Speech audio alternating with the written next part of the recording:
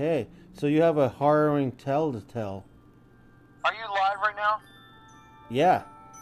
Oh man, I don't want to talk live. Why not? Because I'm a freak show, and I just pulled home with we're talking stuff for the wife and I. But we have to talk about real life true facts with Steven and friends, and you're one of my friends, so we're going to talk about this really harrowing experience that you had. Here we go. Okay, here we go. What's the story, man? This is really scary that you told me. You don't have to tell me now. I can call you back in like 20 minutes. Can you call me back actually tomorrow? It has to be tonight. It has to be tonight. Okay. Is it live or are you just recording right now? Oh, it's live. You're live. Okay. All right, so here we go. What do you want to hear? What do you want to know? How can I help you? Anyway. Hey, what's up, Steve and his friends? Woo woo. We're listening to the Steven Real Life True Facts and Steven and Friends. And this is Jesse Howard. He has a really scary story to tell about what happened to him in National City in 1997. Like 1993. Okay, this is scary. So you must have been a little baby, teeny tiny Jesse Howard. Yeah, I was a fat kid, sixth grade. My dad had just left, so it was just me and my mom. I did have a brother, a year and a half older than me, but I don't know where the hell he was at.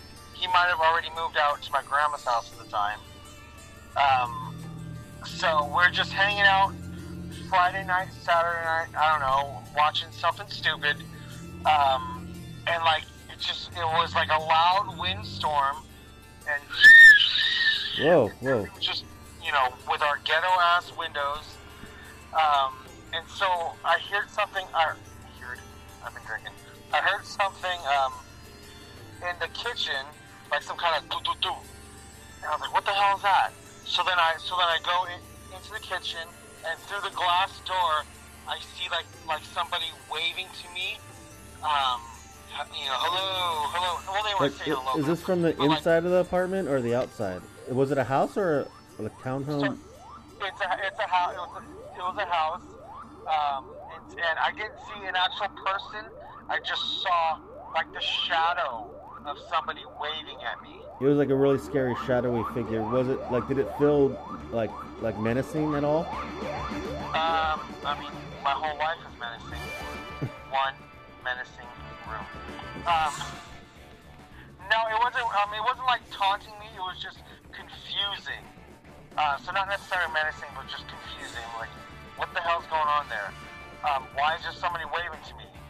So then I go in, talk to my mom. I'm like, hey, Mom, somebody's out there waving.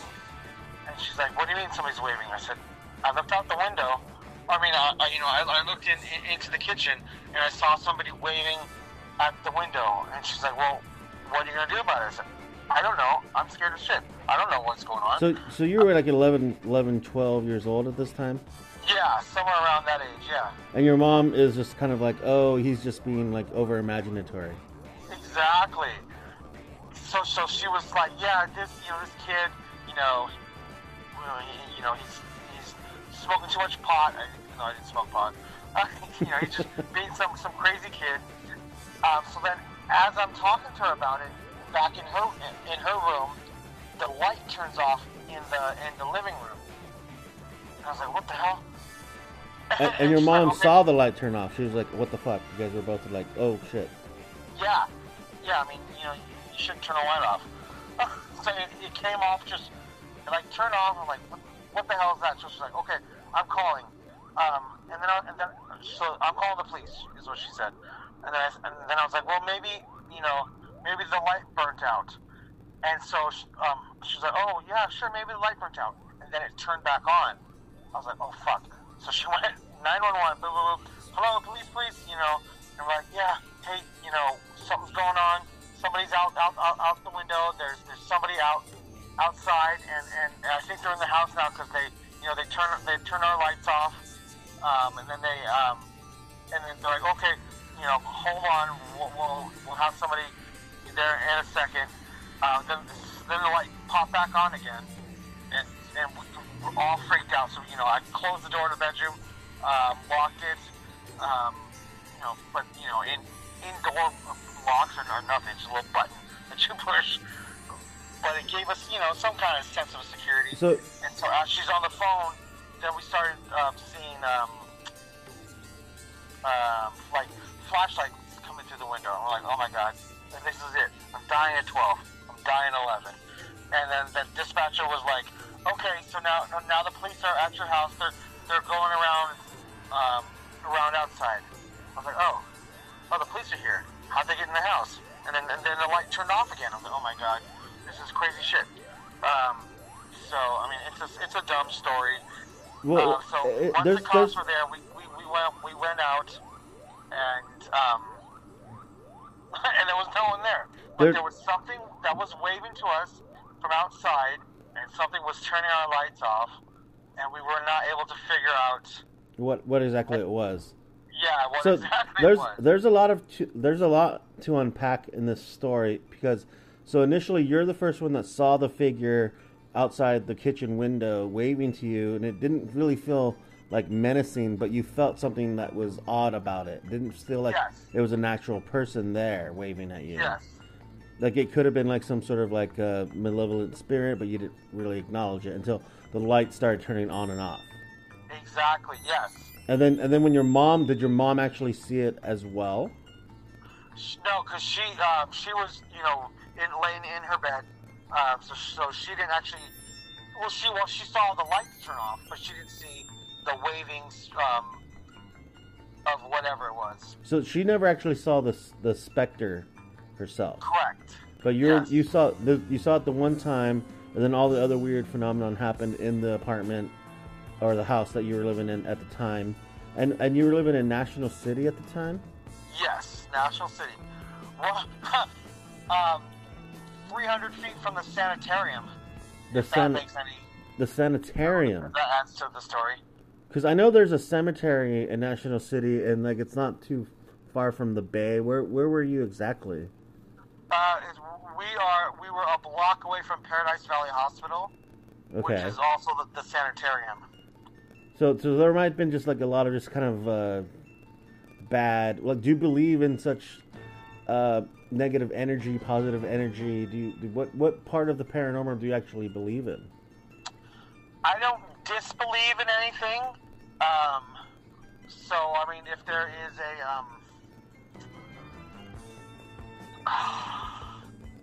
not atheism. What's this? Agnostic. If there's an agnostic front on the paranormal, that's me. Like, I don't disbelieve in it. I just don't know if it's a thing. But you know that there is someone there, that a shadowy figure that shouldn't have been there, that you kind of looked at and saw that it shouldn't have been there, and that was your experience, basically. Yes, definitely. Should not have been there, and it came into our house and just was messing with us. And that was the only time that ever happened in that house. How long did you live there after that?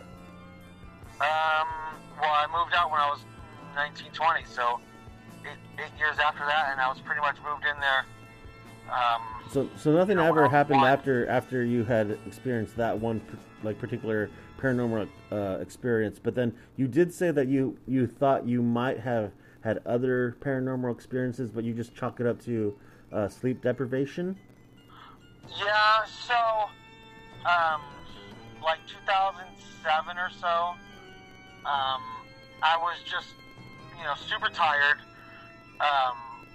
And I was always awake and I was always asleep, so I was just always in a dreamlike state, kind of a mood. Would you describe it as a dreamlike state, like kind of like you're drifting in and out in certain hours, exactly, like in the twilight hours? Yeah, it was. I mean, it was even. Well, I guess it is twilight hours, but it was like 11 p.m. kind of a deal. And I would just be out watching TV. I definitely remember a few times when I was watching freaking Empire on VHS, because that was a thing at the time. And as I was watching it, I saw a black figure go from.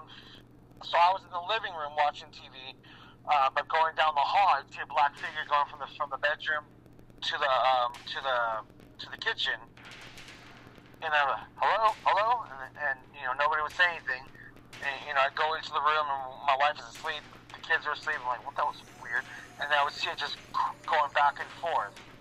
I don't know, if it's the Force or whatever, because those goddamn Jedi, they can come through in the VHS. So you never put the connection to the experience that you had when you were like 11 or 12 to the experience that you had as a later adult, and you never had a family at this time. No, I didn't connect that, but I also have another stupid story. So when we're done with this one, I'll tell you my other stupid story. Oh, go for it. So, I mean, a couple years, this one's just really stupid. And it's not paranormal activity, but it's ghost related. I was getting off of work. I definitely remember it was like January 2nd. Going to my car. I was working overtime, so it was like 7 o'clock, but like the sun was down like at 4 or whatever, so it was dark. I was walking to my car. I don't even want to tell this story. It's so stupid. It's so fucking stupid. Sorry. Well, no, it's fine. Just tell the story because it's very interesting because these stories might kind of connect in a way. Sure. So I was walking to my car. As I was walking to my car, I saw movement in the front seat, and it looked like somebody was waving to me again. But behind my car was the Jack in the Box, the menu, the super bright menu, and so I was like, oh, I'm just getting a reflection of somebody, in the drive-through, shooting into my car. So then I get into my car. Well, I go to my car, open the door. As I open it, there's a person sitting in my front seat, and I was like, what the hell? And she's like, Ghost? I'm like, Ghost? So, oh, you're not Ghost? I said, hell no, I'm not Ghost. I'm Jesse. Get the hell out of my car.